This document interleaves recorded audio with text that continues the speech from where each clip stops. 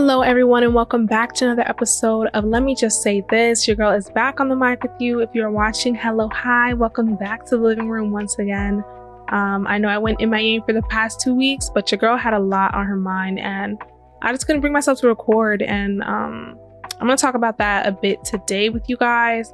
This episode is absolutely dedicated to anyone who has or have had situations in their life where they were dealing with someone who essentially they had no business dealing with, or for the people who have recently stopped dealing with someone and are kind of struggling with that. So we can go ahead and get right on into it.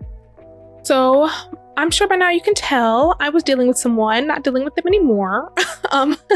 No, I have been seeing this guy for the past couple months and really light work, nothing too crazy.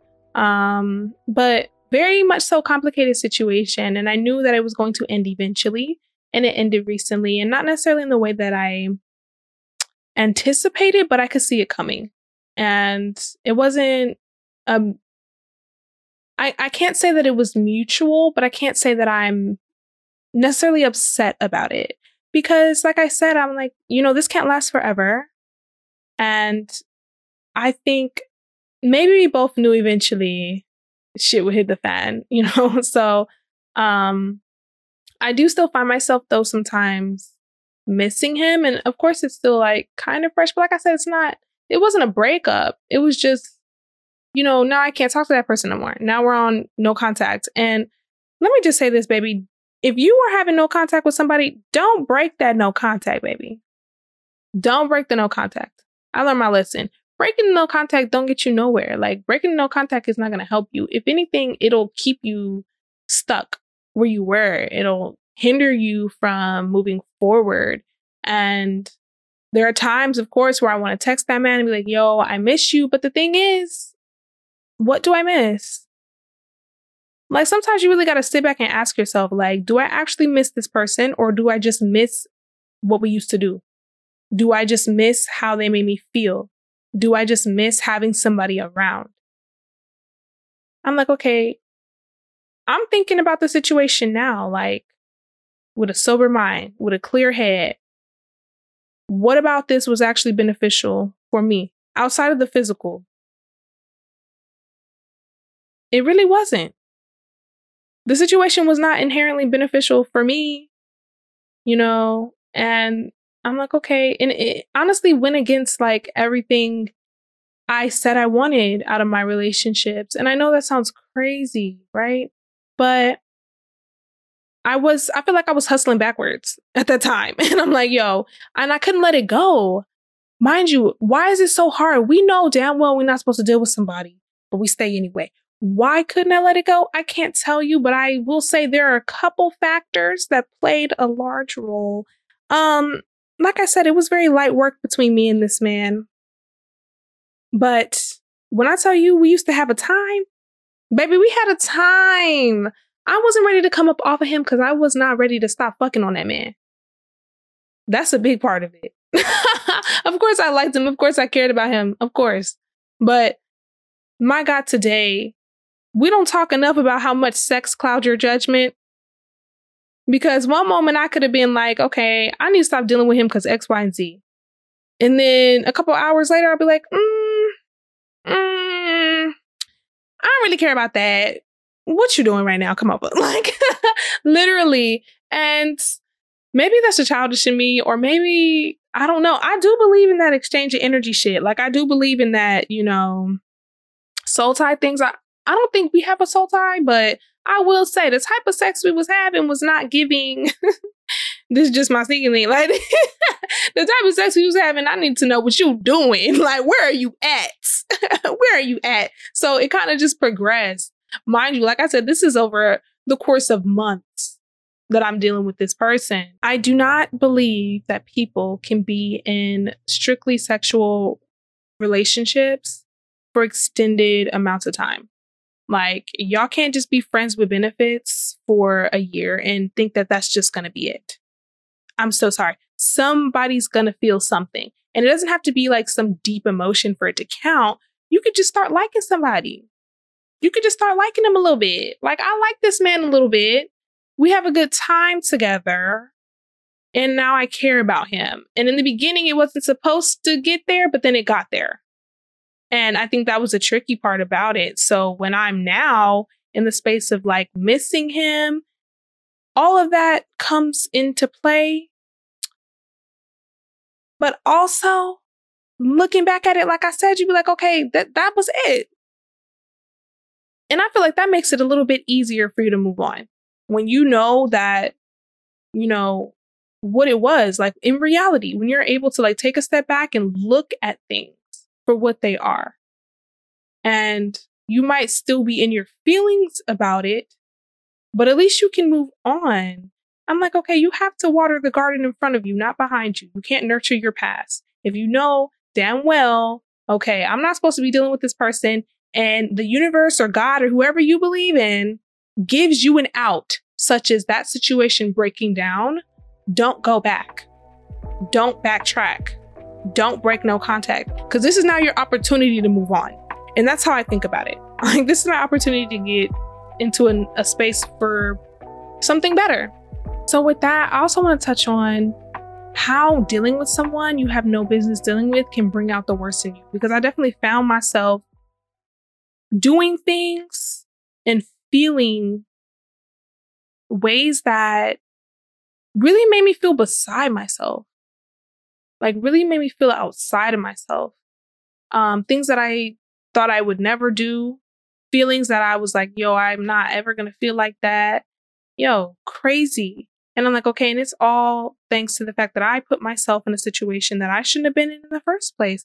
I think inherently, when you know you're in a toxic situation or you're in a situation with someone you shouldn't be in, I think that energy is going to be bad and it will bring out the worst in you. It will bring out the worst in you. You wonder why a lot of these people who be in these toxic relationships be doing crazy shit. Because you just feeding off of that energy, that negative energy that is bound to arise because you're in a situation you're not even supposed to be in the first place. You ain't got no business being here. So I feel like now you're welcoming in all that negativity. And I don't think it might not even be either party's fault. It might just be, I don't necessarily feel like it's intentional all the time, but life is crazy enough that if you put yourself in a situation where you're dealing with someone you have no business dealing with, only negativity and bad things can arise. No good is going to come from you, dealing with somebody you ain't got no business. No good is going to come from that. If you think it's going to be sunshine and rainbows and all the other shit, it's a fallacy, baby. Something somewhere is going to go left every single time. Because really, that's how much of a jokester God is, to be honest. Like, you thought this was gonna be good? You thought all this was gonna be well? No. No. That really brings me to my last point, which is, finding your anchor. If you feel like you're in a situation that is really bringing out the worst in you, and I believe that when you deal with people you have no business dealing with romantically, platonically, inherently, it's going to bring out the worst in you. And I don't necessarily feel like it's that person who wants to bring out the worst in you. Sometimes it is, but not always. Sometimes it's just the situation isn't healthy. You can't expect to be healthy yourself when you're surrounding yourself with this unhealthy behavior and this unhealthy atmosphere. And it can really bring out the bad sides of you. Because like I'm saying, I'm doing things I didn't know I was going to do. And you have to find an anchor. You have to keep yourself grounded so that in those situations when somebody's tap dancing on your trauma or somebody is tapping that nerve that really, really can set you off, and they might not even know, right? You have something to like hold on to so you don't spiral out of control. And I'm like, okay, I want an anchor because I want to be in control of my mind. I want to be in control of my thoughts, in control of my emotions and my heart. I need an anchor because after some of the situations I found myself in over the past couple months, I'm like, yo, I need something to ground me. I need something to ground me. Because I really believe the weight and the trauma that people carry around with them, you might not even know they have it.